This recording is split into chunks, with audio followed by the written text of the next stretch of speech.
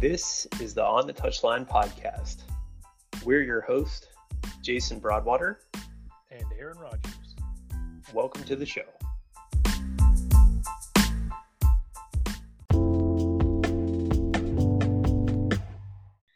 Welcome back to the On the Touchline podcast. In this episode, Aaron and I talked to Dr. Tiff Jones. And if that name sounds familiar to you and you've seen Tiff on major outlets like CNN or other major broadcast outlets, she is a mental health performance consultant and runs her own business working with athletes from all sporting backgrounds. She is a former footballer and has a deep appreciation and passion for the game of soccer, was a coach throughout her career. And Aaron, she's actually worked with your team in your program at one time. Yeah, we had the pleasure and the fortune to have Tiff down and work with our team a few years ago. And obviously the impact that she made was long lasting. And I had seen Tiff at some NSCAA or now United Soccer Coaches conventions presenting. Also, she had done work with University of Florida, and I obviously had worked there with Becky Burley years ago, and so Becky kind of connected us, and that was phenomenal. And she's just a wealth of knowledge and great human being, which is awesome, and I look forward to getting a chat with her. Yeah, I've seen her interviews on CNN and other outlets, and absolutely excited for this chat. Safe to say she's a big deal, right? Absolutely. Yeah. You can connect with Tiff. You can go to her website. It is the letter X, factorperformance.com. And that is actually in the show notes if you want to go there and check out her work or link up with her that way. And also included a link to her Twitter profile as well. Before we get into our conversation with Dr. Tiff Jones, so you can find this show on all major podcasting platforms. And if you listen to the show on Apple Podcast, go there now, leave us a 5-star rating and a brief review about the show. And of course, it means the world to Aaron and I if you share the show or a bit from the show out on social media with other coaches or players or people in the soccer and footballing world to help more and more people find out about this podcast. Aaron, if people want to connect with you and follow along with what you're doing on social media, how can they connect with you? At Ohio Soccer Coach. And Aaron's active on Twitter and Instagram. You can find me at Soccer Coach JB on the same platforms as well. Guys, you're going to really like this conversation with Dr. Tiff Jones.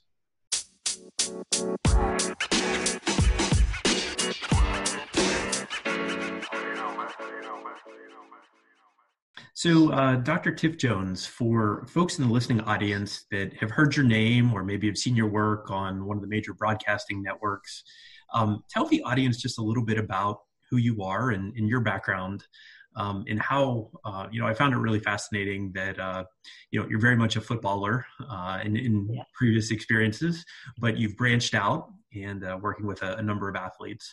But, tell the folks just a little bit about you. Sure. I played college soccer at William Smith College with the great Hall of Fame coach Alison Wilbur, who has the most wins right behind Nancy Dorrance, winning as female head coach in college soccer. So that was pretty amazing experience. And then from there, I went and got my master's and my doctorate from Springfield College in sport and performance psychology. And I've been doing this ever since, which is being a mental performance consultant. And what that means is working on the physiological and psychological aspects of performance and helping coaches and teams and athletes from professionals all the way down to the youth level reach their excellence using, the X science piece and the psychology piece of performance. We talk a lot on this podcast, Tiff, about those elements, right? And that the psychological, and then I'm so thankful that, in 2020, that we're actually talking about these things out in the open, right? These aren't sort of, secret conversations anymore. And that we tend to, especially with the athletes that I coach, they're very open And I think part of our jobs as coaches is being able to read, I call it reading the temperature of the room. And tell me a little bit, I guess, why is that so important in terms of making that connection with an athlete to understand where they're at mentally and how that could actually be impacting their performance on a field, on an ice rink, a basketball court, whatever it might be? Very, very complex question to throw out right away. I was just down at the Champion Soccer Clinic down in the Mohegan Sun. And it's crazy because there's all these coaches from all different levels, but a lot of youth coaches. And the number one thing is they just thank me for the information, because coaches are not getting fired and are struggling due to the X's and O's. They're not getting fired because they don't know the X's and O's. They're not struggling with parents because they don't know the X's and O's. They're struggling because it's how to develop, like you said, the relationships with kids, with the athlete, and how do you teach these mental skills or the psychological skills that sometimes are basically what we're talking about is life skills. And how do you help them build that foundation so that you can teach them the game of soccer or you can teach them sports? And until we build that foundation, it's virtually impossible to see the execution that everyone is dying to see, or these results, these so-called results. And so again, it's teaching coaches like how within the game, using the game as a teacher, how do you teach them adversity and how to recover from mistakes? And I mean, everyone has negative thoughts and doubt. Everybody. It doesn't matter how long you've been playing or what you've done. It's human nature to have doubts and fears and to struggle with thinking too far in the future, keeping it in the past. Like, how are we not teaching kids at a very young age? And I mean, look at our youth development model for soccer here in the States, and we're not really starting to talk about the psychosocial emotional until age 15? Like, everyone's like, when should you start? I said, as soon as they're playing the sport, like we're teaching them these things in school, or we should be. Why are we waiting in sports to teach them these things? What do you think? So we're talking about, obviously, if you wanted to start earlier, what would be the first thing that you would do with a group of young people? I don't know, what's the youngest? I mean, how young do you go? I mean, when they start out at U6, U7, or maybe when they start to emotionally develop a little more as a, what is it called? Tween, right before the teens, preteen. I mean, when do you start your kids on having good manners? When do you start teaching them your kids about saying please and thank you and picking up after themselves, and how to receive feedback from you as a parent in terms of, hey, you didn't do a good job cleaning up your room? So immediately.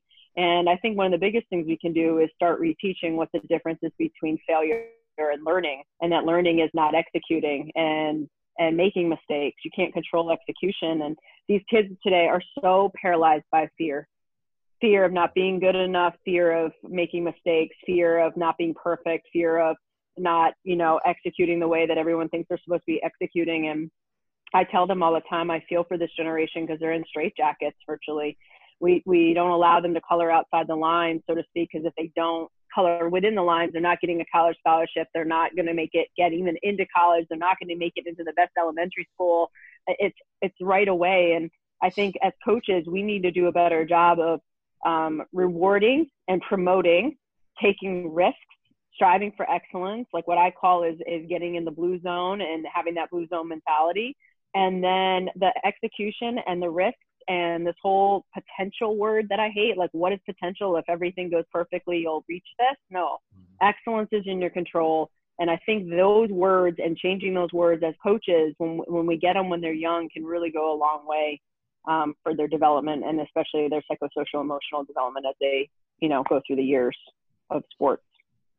Yeah. Failure, the difference between failure and learning, that's something huge to unpack right there, because I think, because we talk about it with our teams as you coach with whatever age group you talk about, you say, you're going to make mistakes, So what would be something key to focus on then, so they can understand the difference between, because I mean, a mistake is a micro failure, maybe? Is that how you would say it? Or I won't even call it a failure. I think if you're taking a risk, you're gonna not execute all the time. And I think some of it as a coach is that we're failing them and they don't even understand what we're saying. Mm-hmm. Are they struggling with applying the understanding? Mm-hmm. Or are they struggling with the fact that they're just not executing? Like, it could be on us. And so right away as coaches, it's putting them in like a practice or a drill, and we don't care what it looks like. We've got to stop caring so much about what the practices look like, because coaches' identity is wrapped up in the performance of their team.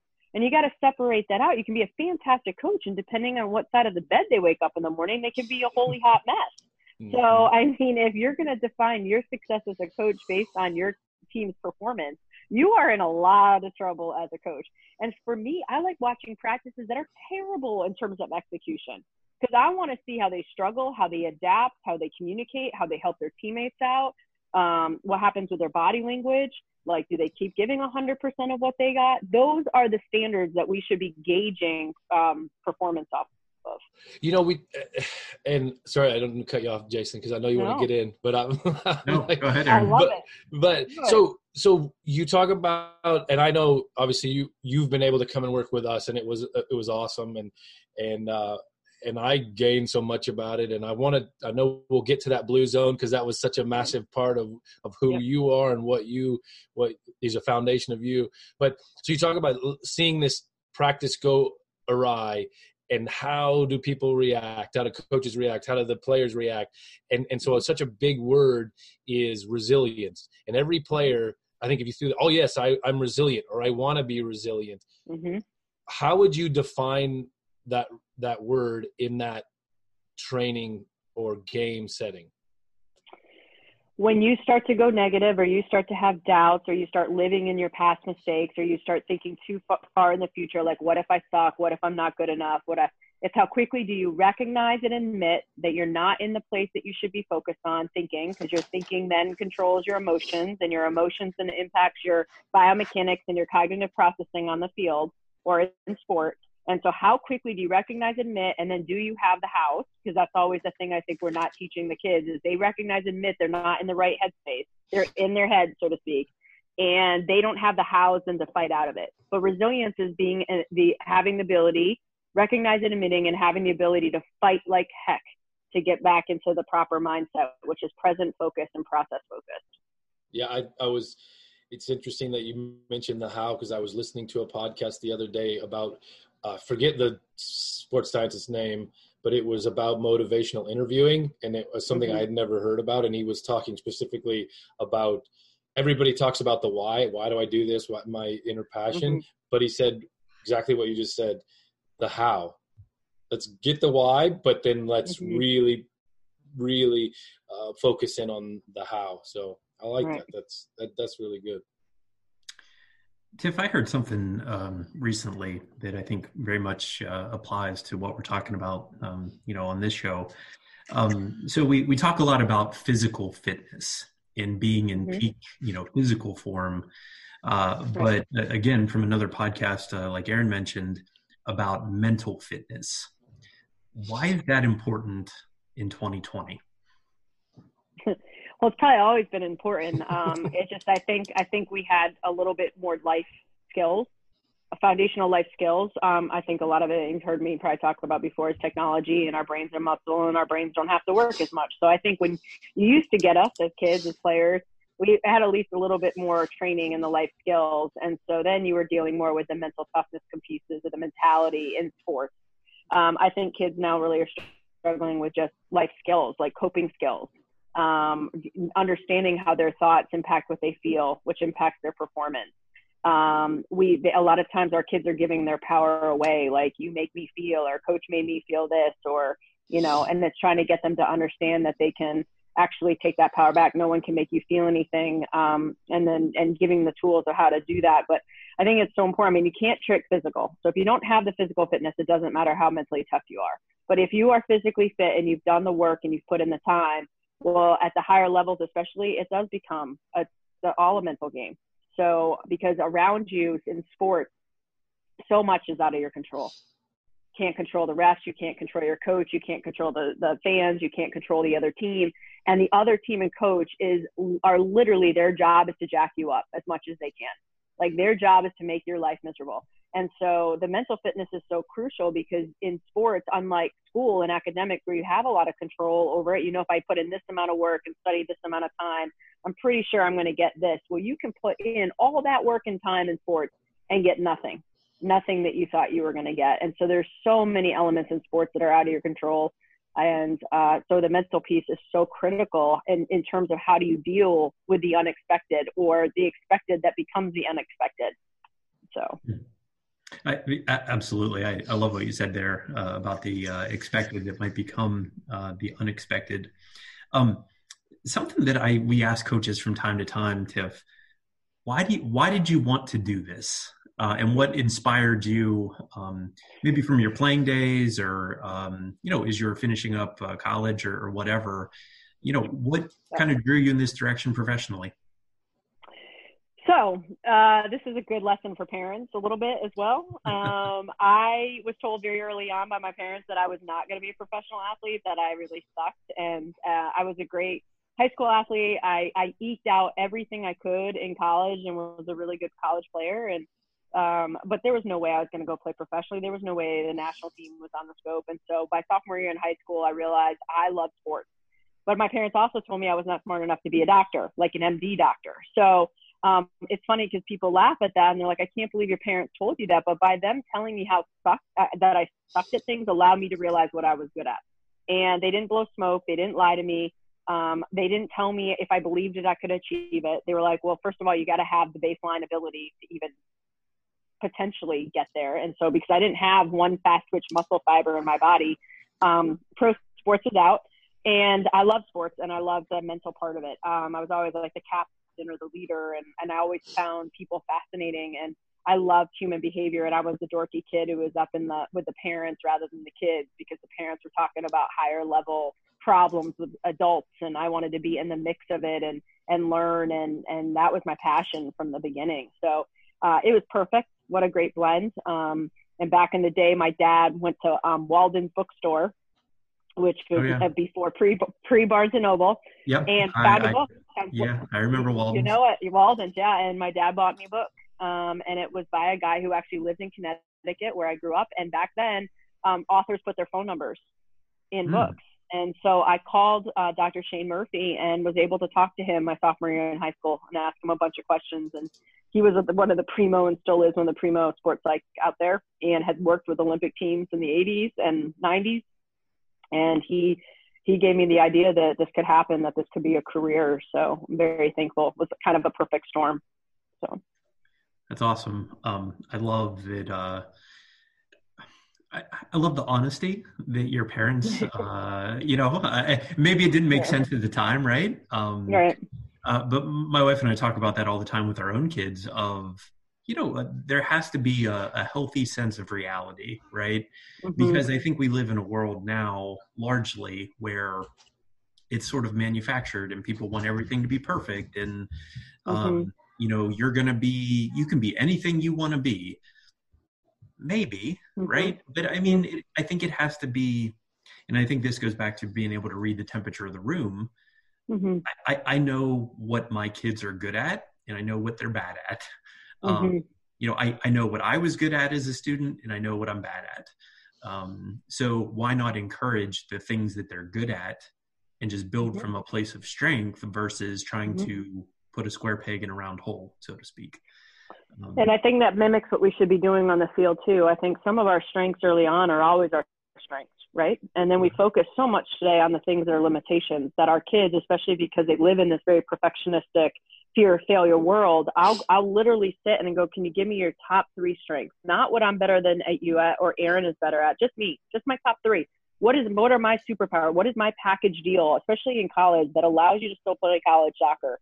And women struggle big time. They maybe can come up with one, or they'll go, well, sometimes every Tuesday, every odd year that's not a leap year, I can do this. And I'm like, that's fantastic. Way to own that. And men struggle too, but men will have more bravado. Like they'll be like, I can only give you 3. That's all show. Like that's a show thing. Yeah. And so my thing is, it's also teaching them to be able to identify and celebrate and recognize what they're good at, especially with our female athletes. And yes, it doesn't mean I don't want you closing the gap on the things you're not good at. But you know what? Like if you look at a Messi, Ronaldo, and Alex Morgan, what they were good at when they were 18, 16 is probably still their go-to strength. one of the things that, you have such an unbelievable manner in presenting to teams and in your speaking engagements. And that's kind of down to what our strengths are, and I could probably be an accountant. I would be terrible at it and I would hate it, but I could probably do it. Yeah. But this goes back to, would I be enjoying what I do on a daily basis? And I think, talking about what you said about the top three things that you're good at, because we do that a lot. We say, well, you're bad with your left foot, so go spend time on your left foot. Well, at the same time, maybe you can smash upper 90 shots every time with your right foot. So keep doing that. Keep honing that in and getting that better and better and better. And so, no, I think that's good. And then, you talk about, I know this is a little bit different tangent, but I think about how you motivate and how you get your message across to teams, because it's such a unique way to do it, because you are so welcoming, but you also have that very, I don't want to use the word transactional side, but you have that transactional side when you do those activities, so to speak. Yeah, I'm different one-on-one than I am in front of a group, because I can't let anyone wiggle out of that group. So I'm tough as nails. I'll care about them, but I'm going to speak truth and hold the mirror up. And I tell teams all the time, you're probably not going to like me at the end of this, and I don't need you to like me. I just need you to listen to me. But one-on-one sessions are a lot different, because that's where you can relate to that human and what that player and that human needs from you in that moment. And so I can absolutely adapt in the one-on-ones, but I'm tough as nails in front of the group, because I can't have anyone in there wiggling away from me. So no, but they learn so much through that group environment. And if we're here as a team and you're trying to be successful as a group and grow together, you can't have one person wiggling out, because then they lose that trust and that relationship. And, that's got to be a foundation and a bedrock of any group. But, you talk about relationships and you talk about connecting. Talk a little bit about, this is a bit of a plug. I know it's going to be a bit of a plug, but talk about a little bit about the disc and the discing sport, and how that helps us, understand a little social of people, but also how it helps them in the environment where we have stressors all around us at all times. So I've been working with a company called Athlete Assessments, and what they've done is they took the disc, which has been around for a long time and has been used in corporate sectors forever, and they made it specifically for an athlete disc, a coach disc, and a sport manager disc. And so it's very specific to athletics. And what I love about it is that it's all behavioral. It's not personality, because that's basically like, yo, I was born a jerk, take it, suck it, like I'm a jerk. And I'm like, well, you might be a jerk, but that doesn't mean you have to behave like a jerk all the time. And so what I like about behavior is that there is no perfect profile. There is no right or wrong. You need everyone. You need everyone's kind of behavioral styles in order to be successful, but it also helps teach, understand that you can adapt. And I don't want you adapting from what we call your natural style, what you are under heat of the moment under pressure. I don't want you having to adapt too long from your natural style too much, because it will put stress on you and you won't be good. That would be like an assistant coach, head coach. If the assistant coach is trying to do things they're not very good at behaviorally, and because the head coach needs it, I would have to sit with the head coach and say, hey, is there any way that we can let them do some of the things that they behaviorally are really good at? Because this is really creating a stress, and it's not going to be joyful to work when you have to adapt that much. So I love it. It's a DISC. You are all four letters, 1 to 100. You would get scored in. But typically we're looking for your top two, especially when you're just initially working with a team. And then what that does is it starts to help us have conversations about how these different types of behaviors are motivated, communicated, what their fears are. And really what I love is what happens when they are under pressure and stress in a performance setting. So what I would call their red zone. So what you can do is the D's, for example, are dominant, direct, results driven. They're kind of the B's and the D's of a team, if you know what I'm saying. And they're the ones that are just like, give me the freaking ball and get out of my way. I just want to win. And what I'll say is when they are under pressure and stress and in their red zone, a lot of times what the behavior you're going to see from them is lashing out, blaming, and making excuses. Well, that can be very hard for a team to receive for obvious reasons. Like they're great when they're playing well, and then they're not playing well, or they're not getting the ball, or they're not scoring, and they lose their ever-loving mind. Well, what that helps teach everyone is like, hey, that's a D and they're red. It does not excuse bad behavior. We'll deal with that afterwards, but that's not about you. That's about them being in their red. So choose not to let it affect you. And so that really starts to help. And then we can start to help that D when they're in the red behave differently, because that is not helping their team perform better. But it also helps the team not take it personally.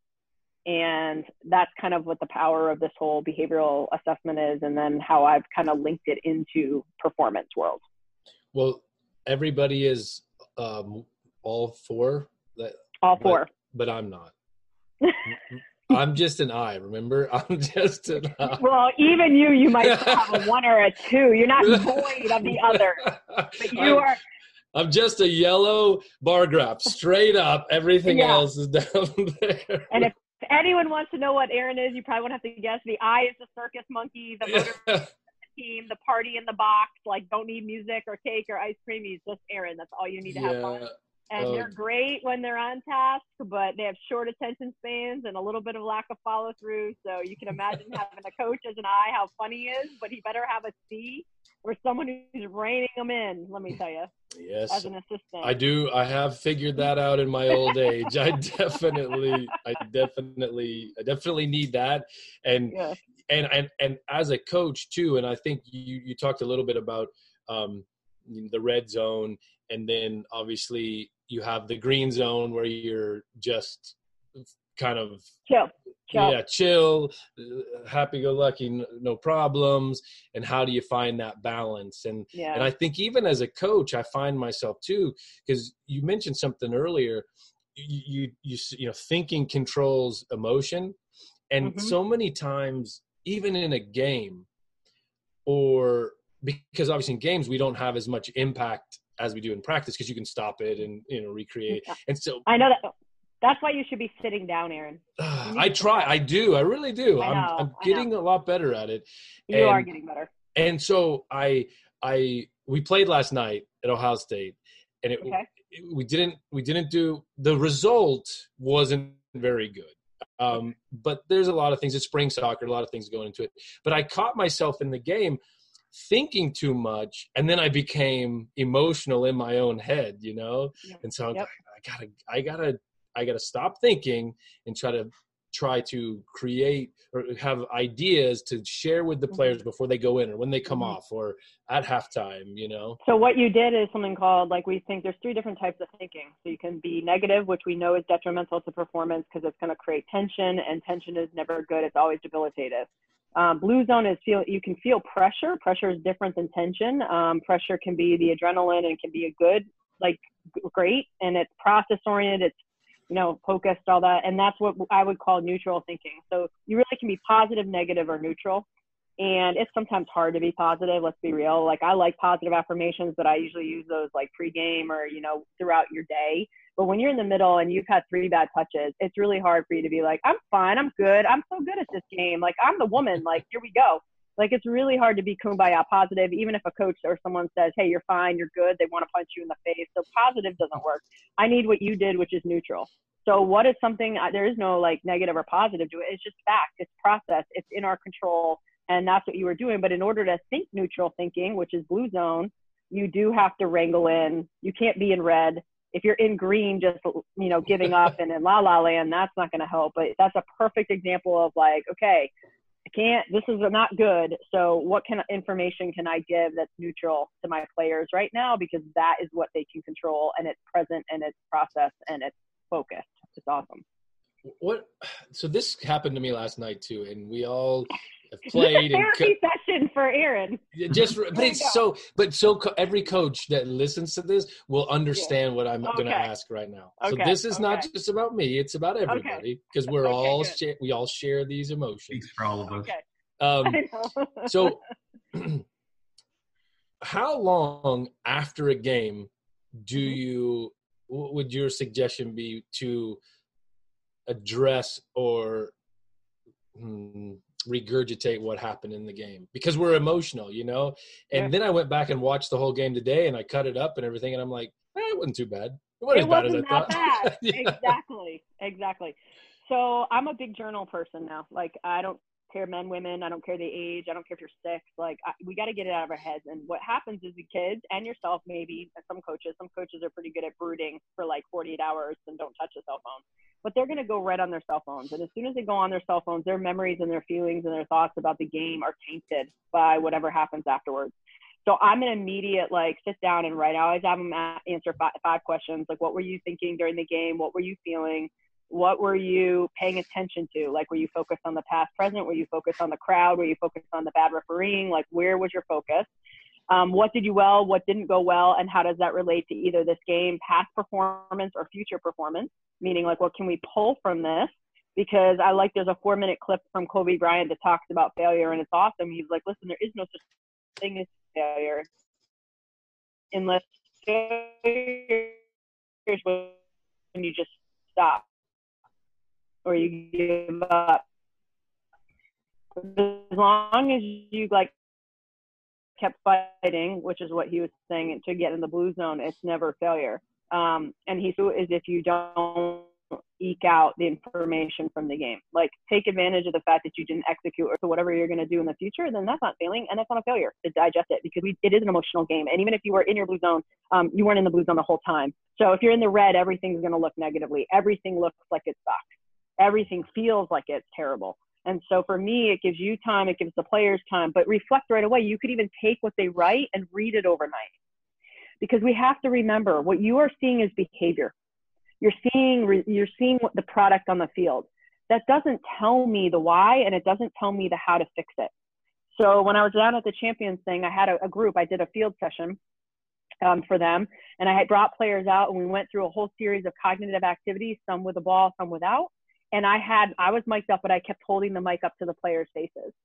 And I just kept asking them, what are you thinking right now? Or what are you feeling? And then what are you thinking? And you should have heard these girls, middle school girls, super high level team in Connecticut.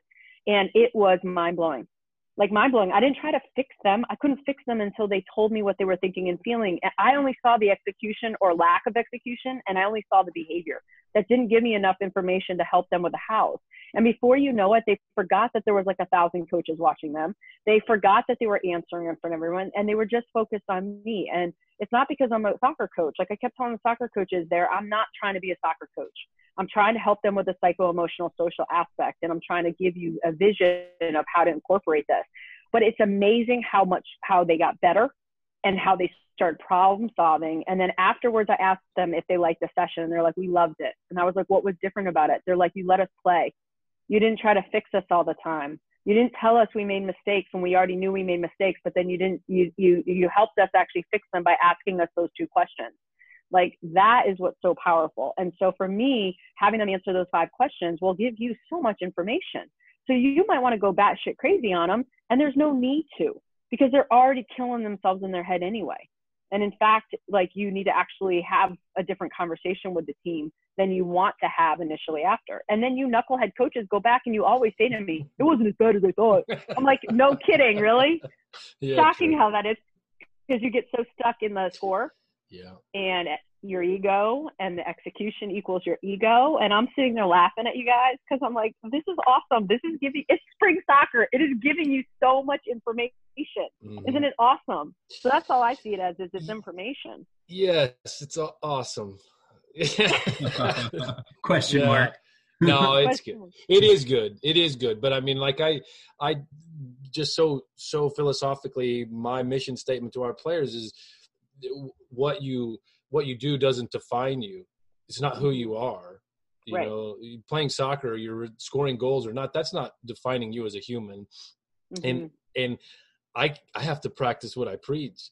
If I have to do the same thing every day, I have to tell myself, gosh, if our team's not winning every game, that doesn't make me a bad human being. I still want to treat people with kindness, whatever.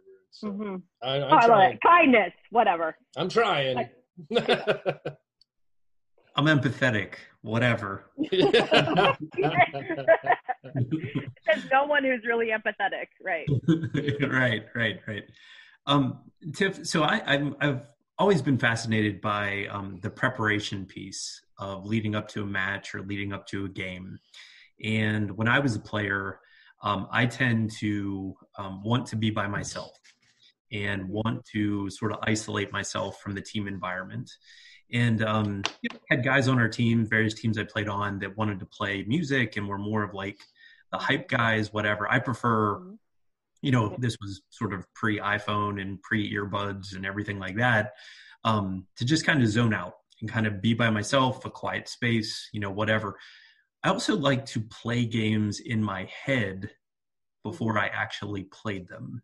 So what would I do in this situation?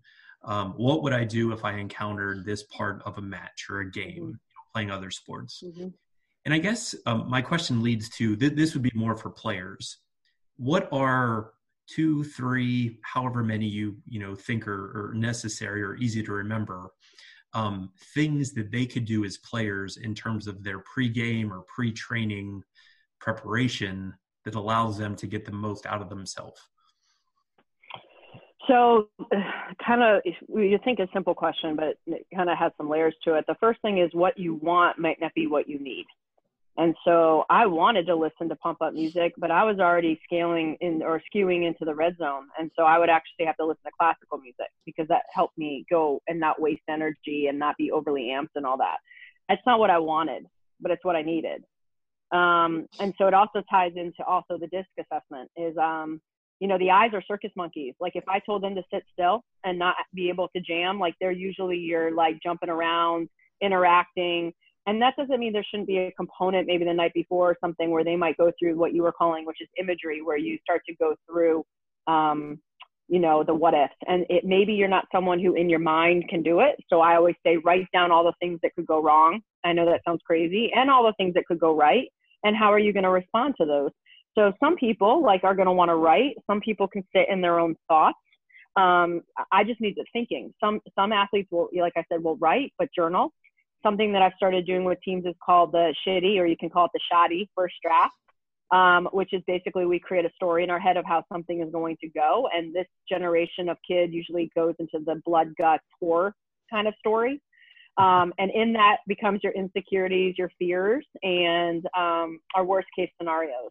And by admitting it and getting out the shoddy first draft, or whatever you want to say, it allows you to take some ownership over it. It also allows you to fact check. So if you're like, oh God, if I make any mistakes, coach is going to pull me out of the game. It kind of allows you to go to coach and say, hey, I'm having these thoughts. Can we talk through these? And so that's something. So one, it could be, again, just journaling or writing, all the things that could go on and how you're going to respond to that as an individual. Like, what if you don't start? Like, how are you going to respond? What if you're a goalkeeper and they score on you early or score on the team early? How are you going to respond? Like, what are your things that you can do? The shoddy first draft is one that is really good to get out. Again, knowing whether or not you need to listen to certain music. Are you someone that needs to be hype guy? But understanding that some teammates aren't hype guys and you got to leave them be. Some guys read. LeBron James reads fantasy novels and stuff before he plays because it allows him just to go to a different place. Because, of course, if he starts thinking about the game too early, he tenses up or wastes energy with adrenaline. And so I've had athletes who pray or read the Bible. I've athletes who do work. But if you're going to do your homework, make sure it's not something that puts you in the red zone. Like it should be like, I don't know, flashcards or something that's pretty simple that it doesn't take a lot of your, brain power to do. So these are all just examples of ways. You want to be in the green zone as long as you can. And so you have to transition into laser lock and focus. So, the Aarons of the world who walk into breakfast at 8 a.m. when you don't have a game till 7 and he's like, it's game day, people. We're talking game day. And I'm like, what are you doing? It is way too early to be wasting and doing anything. So some of the kids who don't play until 7 or my national team players, they might go shopping. They might watch a Netflix binge-a-thon. They might, do anything to bob and weave so they can just be relaxed as long as possible or in the green zone. And then I have athletes, I would say stay off your phone because anytime you're on your phone, your cortisol levels go up 80%, which is the stress hormone. And so they think they're distracting themselves. And in reality, they're actually putting themselves in the red zone. And then they get to the game and they're exhausted because their brain has been going so much. So that would be a no-no. The other things are awesome. How the heck do we get these young people to stay off their phone before the game? Hey, parents, don't give them a phone until they're 12, and then teach them Yeah. how to manage their minutes. How about that? Oh, listen, my son's 13 and just got a phone, and he's struggling to figure out how to manage the minutes. Put the 2-hour block on it. Oh, we do. They're on social media, he's locked out. Screen time, man. That's Parents' awesome, best isn't it? friend. That's right. Yeah. Hey, the phone is the modern day car keys.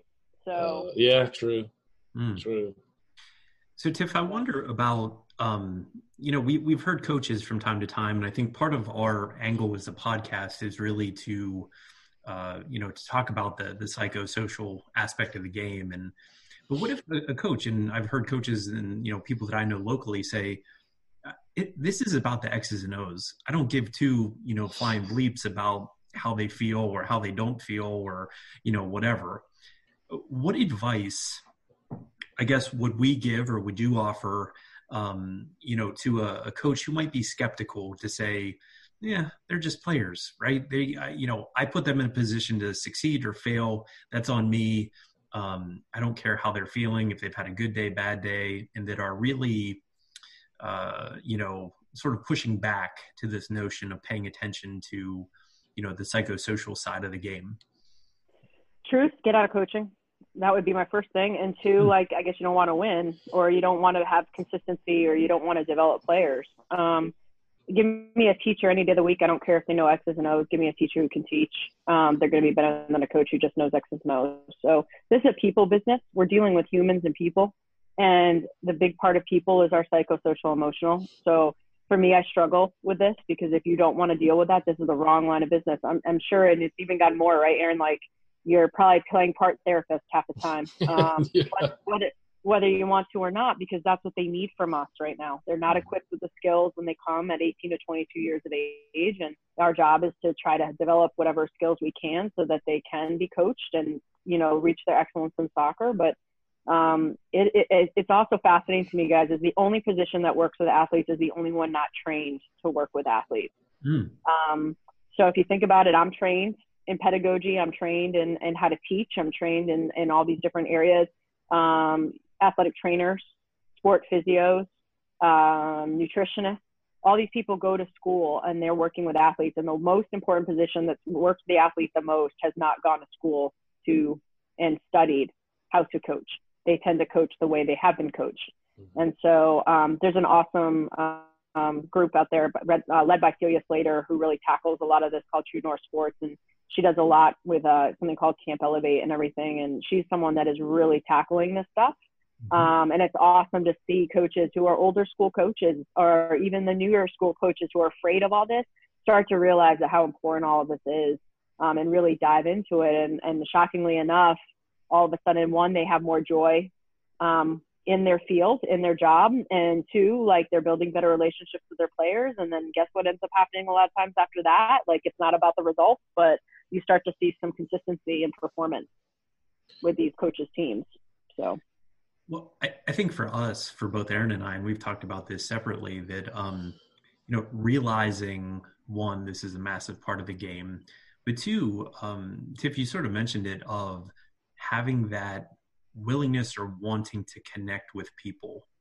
And, this is a very appropriate place, I guess, for the word empathy, of understanding, truly where they're coming from and what their experiences are, and how their day's going, and that sort of thing. I would agree with you that if someone is not, of that mindset, that this, coaching in general, doesn't matter the sport, is not the right line of work, for them. Because right. You mentioned before, most of what we do, people go to, therapists or counselors or whatever. A lot of what we're doing is counseling through sport, to be quite honest. And absolutely, the things players share with all of us is incredible when you've created an environment where they feel that they can be vulnerable, where they feel they can be safe, where they can share something that's really bothering them. And that, I always tell my players, I don't know if I'll have the answer, but I'm always willing to listen to what you have to say, and to know that if you've asked me to keep something confidential, I'm going to honor your confidentiality. If you've asked me to, just, hey, coach, I just need you to listen. I'll just listen, Mm-hmm. whatever Yep. it might be. So I guess we had mentioned about players and, 2 or 3 things they could do in their preparation. For a coach who isn't trained in something of understanding the psychosocial, Mm-hmm. what are 2 or 3 takeaways that they could put in their back pocket that they could actually employ at their next match, training session, whatever it might be, that might be slightly different and kind of start to move them in a direction where they begin to understand these things, at least just a little bit better? Just talk to your players about maybe non-soccer stuff initially. I think Becky Burley down at the University of Florida does it best. Like she has a large staff, but it's so important that they meet with their players. And Aaron, I think you do this too. Like you're so-called having a touch point with each player every week. And it could be 3 minutes, it could be 5 minutes. It might be one of those half hours or hours that are exhausting and draining, but so worth it, where they know you care about them beyond soccer. And that is so crucial, that you see them first and foremost as a human. Now, they're not going to like the accountability, but you also got to hold them accountable. You can't be a pushover. They want to know that you love them no matter what they do in performance world, but they also want to have standards and accountability. They don't want you to be a pushover. But they also would need to have some connection with you. They need that, because that's going to help them perform better, because there's a trust, there's an understanding. They know that you value them. This isn't about respect. Like respect is like low level for me. Like respect, I mean, for crying out loud, I could respect Hitler as a leader. I mean, that's horrible. And people always are shocked when I say that. I think he's deplorable and despicable, and I'll never understand and value. So is it about my respect for you, or is it the fact that I've taken time to understand and value you as a human being? I think that's so crucial. And again, this is a people business. You should want to know, and you need to reveal a little bit about yourself as a person too. Like you can choose how vulnerable you are as a coach, but if they can relate to you and they feel safe with you, and sometimes the safety comes from you revealing some information about yourself, that goes a long, long way. I think being able to also have conversations on the field where you are allowing them to tell you what they think and feel with, yes, we're judging them because we're always judging, but you want to know so you can help them, and so you can ask more questions, and so you can help them. I think us saying, well, I'm not making a judgment. Of course we're making judgments. We make judgments all the time. We can't stop that. But what we do with the judgment can be an and not a but. And so I think that's another thing for coaches. I think also the third maybe is just start this writing thing. It doesn't cost them any time.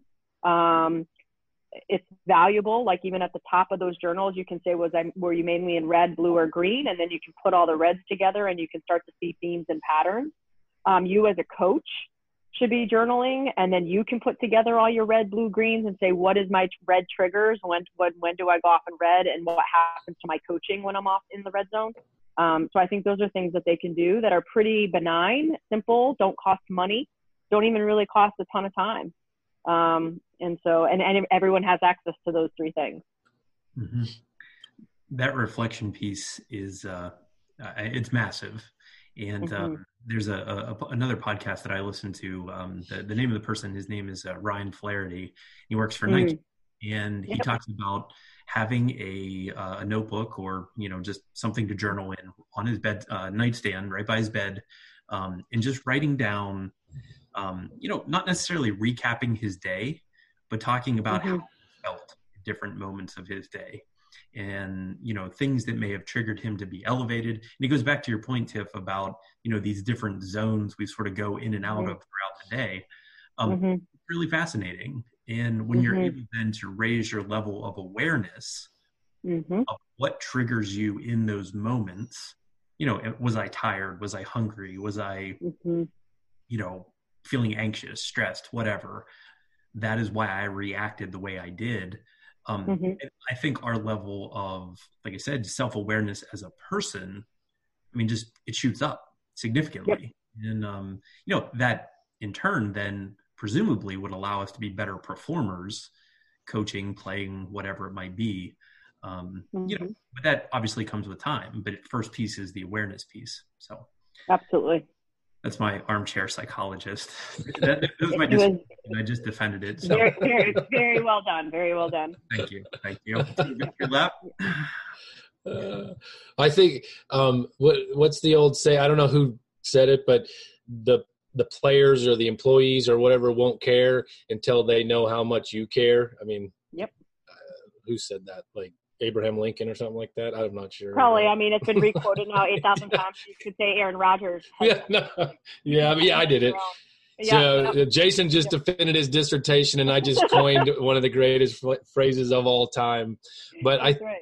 but that is the bedrock, because that's why we do this, and that's why I joined on with Jason however long ago, because I felt like there is a space, because there's so many great people out there, coaches doing podcasts on how to play a 4-4-2 or how to train your team from a physiological standpoint. But, I wanted people to be able to be vulnerable about what drives relationships, and how do we drive relationships, and how can we gain that trust to allow those players to fulfill, because we're just training, and Jason said earlier, we're training these people, these young people, through soccer to be great people.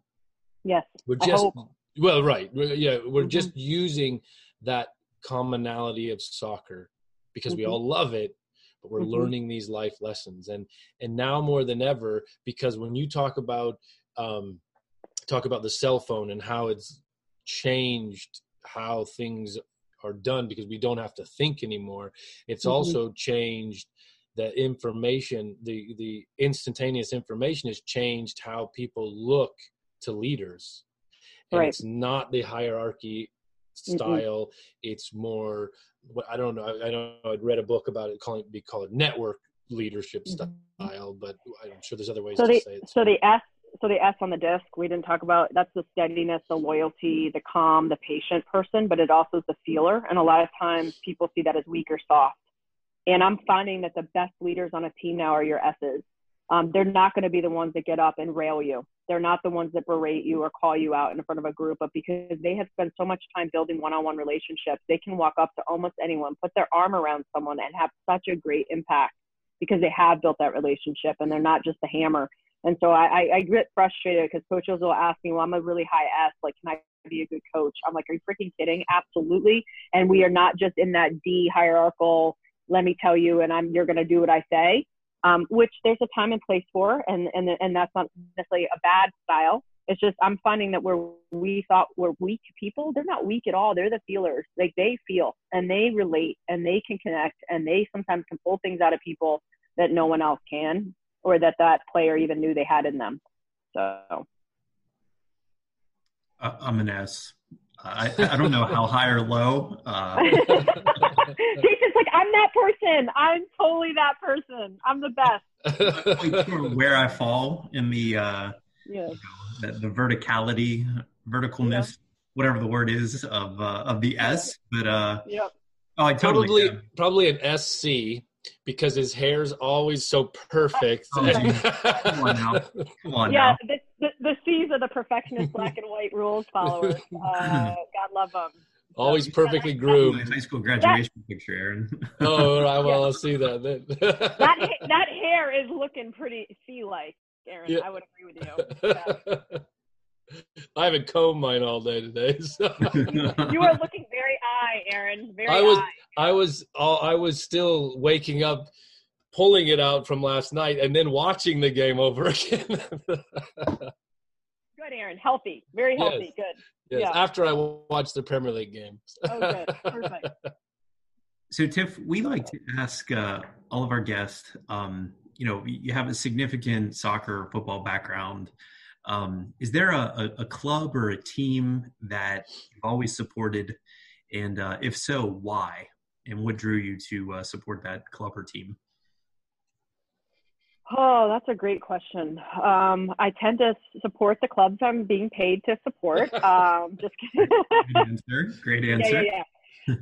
Well, I'm at the point in my career now, which is I'm very blessed that I can choose to work with whom I want to work with. And so typically I'm not going to work with someone who doesn't have like a philosophy like Aaron has, where it's people first and obviously have great energy and want to learn and care about this stuff.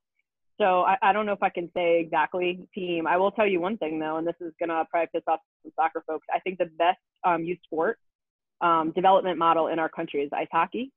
And so I think if people want to kind of take a page out of what USA Ice Hockey is doing across the board in terms of parent coach development and the way that they are engaging players, and how they've integrated that right off the bat, they're teaching how repetition is fun, and why, and ingraining that really early on, and how they go about doing it on such a small piece of ice, because sometimes they have 4 teams on one sheet of ice, and how do you do that?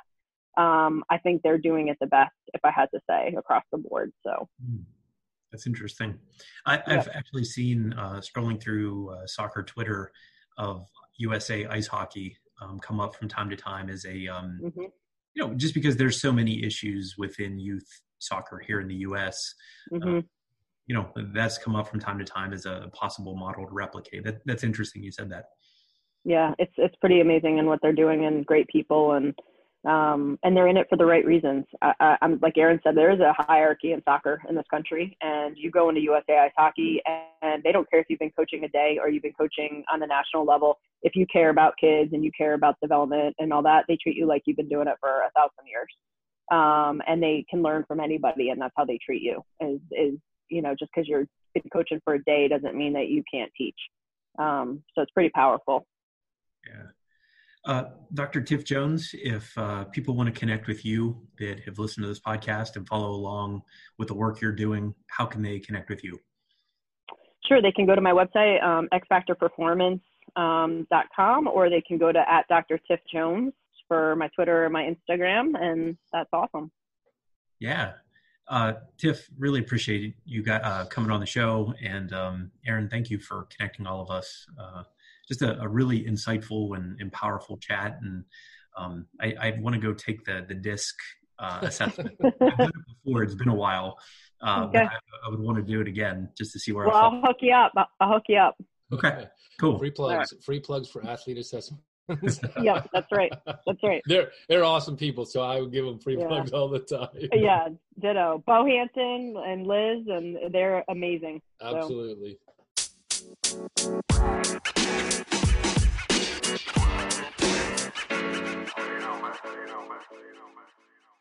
Well, Aaron, I feel like I'm ready to put my boots on, go start to train. What an amazing guest to have in Dr. Tiff Jones. And a couple of things really stood out to me, in terms of the psychosocial piece of what we do as coaches. And that something that I wrote down, excellence is in your control. In helping our players get in that mindset that they can achieve that, and that our job or our goal really as coaches is to help them get there and to help them seek that excellence that they're probably striving for. So many good nuggets in this episode, and I hope coaches and players for that matter had their notebook out and jotted down a few different things that Tiff said throughout the episode. Yeah, of course, because that's one of the biggest things she said you can do is journal. You take notes down, write it down. So which you did there. Yeah, I do. And I there's so much. Gosh, we could have talked for another hour on just so many. We didn't even get to hit every subject that we could have talked about. But it's so important to me and you and us, and one of the reasons why we do this, and to have people that are trained in this, that are professionals at the psychosocial aspect of it, and that can help us as coaches and help the players to control our emotions. And I think that's one of the biggest things that she teaches, is to control your emotions, because thinking controls emotions. And how do we not allow all these thoughts in our head to take us to a place that we don't want to go? We need our mind to be clear and focused and connected with what the tasks that we're doing at hand. And I think that's something that is so important, that a player obviously can use on the field, and us as coaches, we can do that too. So we're thinking with a clear mind when we're trying to instruct in training, when we're trying to figure out how to encourage, to instruct, to motivate in matches as well. Well, something that we talk about often on this show is just the significance and the importance of relationships with our players and truly understanding them as people and what drives them, what are they passionate about, being able to listen and have empathy for whatever a student might be going through, at the time, and or an athlete might be going through at the time. It's a skill, and for us, even if coaches that might be listening to this say, you know what, I'm not necessarily born with that. I think it's something that they can acquire and keep in the toolbox, so to speak, of something they can go back to from time to time. And exactly what you said, Aaron, we don't have to be experts in it. That's why, great folks like Tiffany and other people, in the sports psychology world do what they do. They're there to be a resource for us.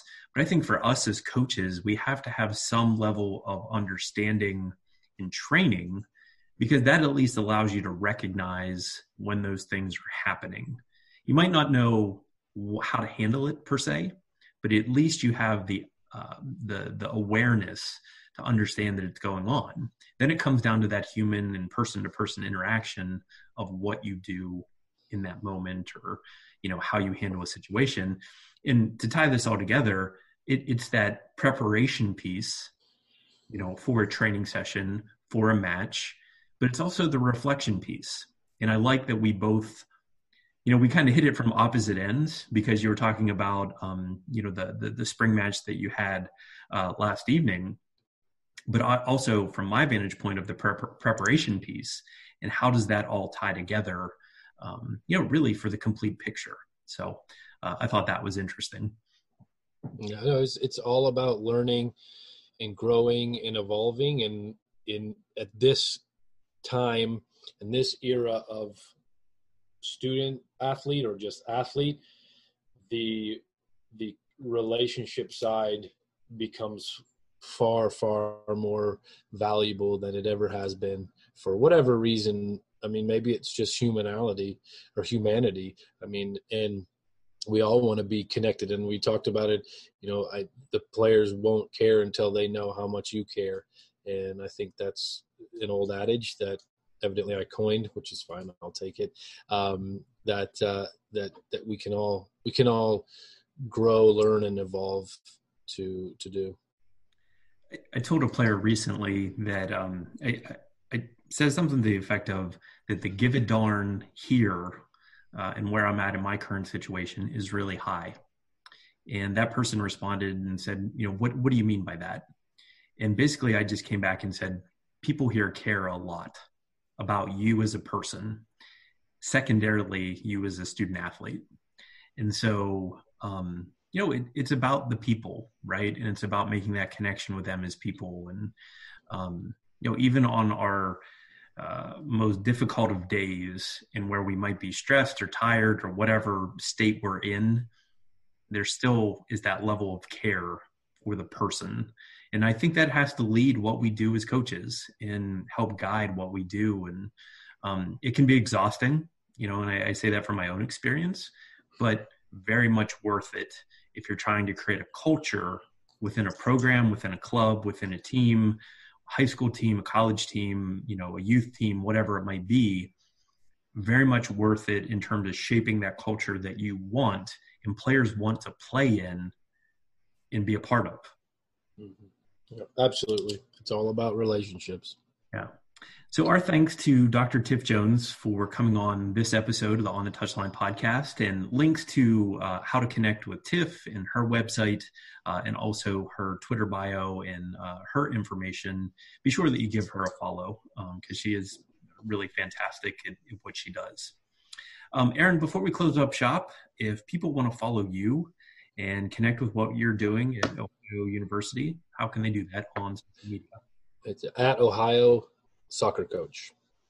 And Aaron is active on Twitter and Instagram. You can find me at Soccer Coach JB on the same platforms.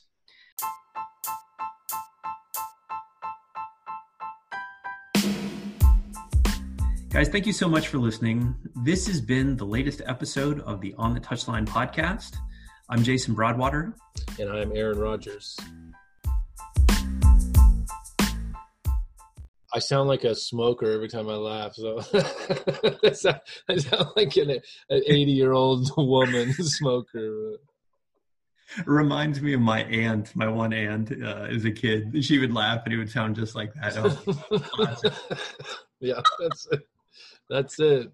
oh, Too many cigs, burning them up too much. All right. Heaters on the sideline last night. Too many heaters.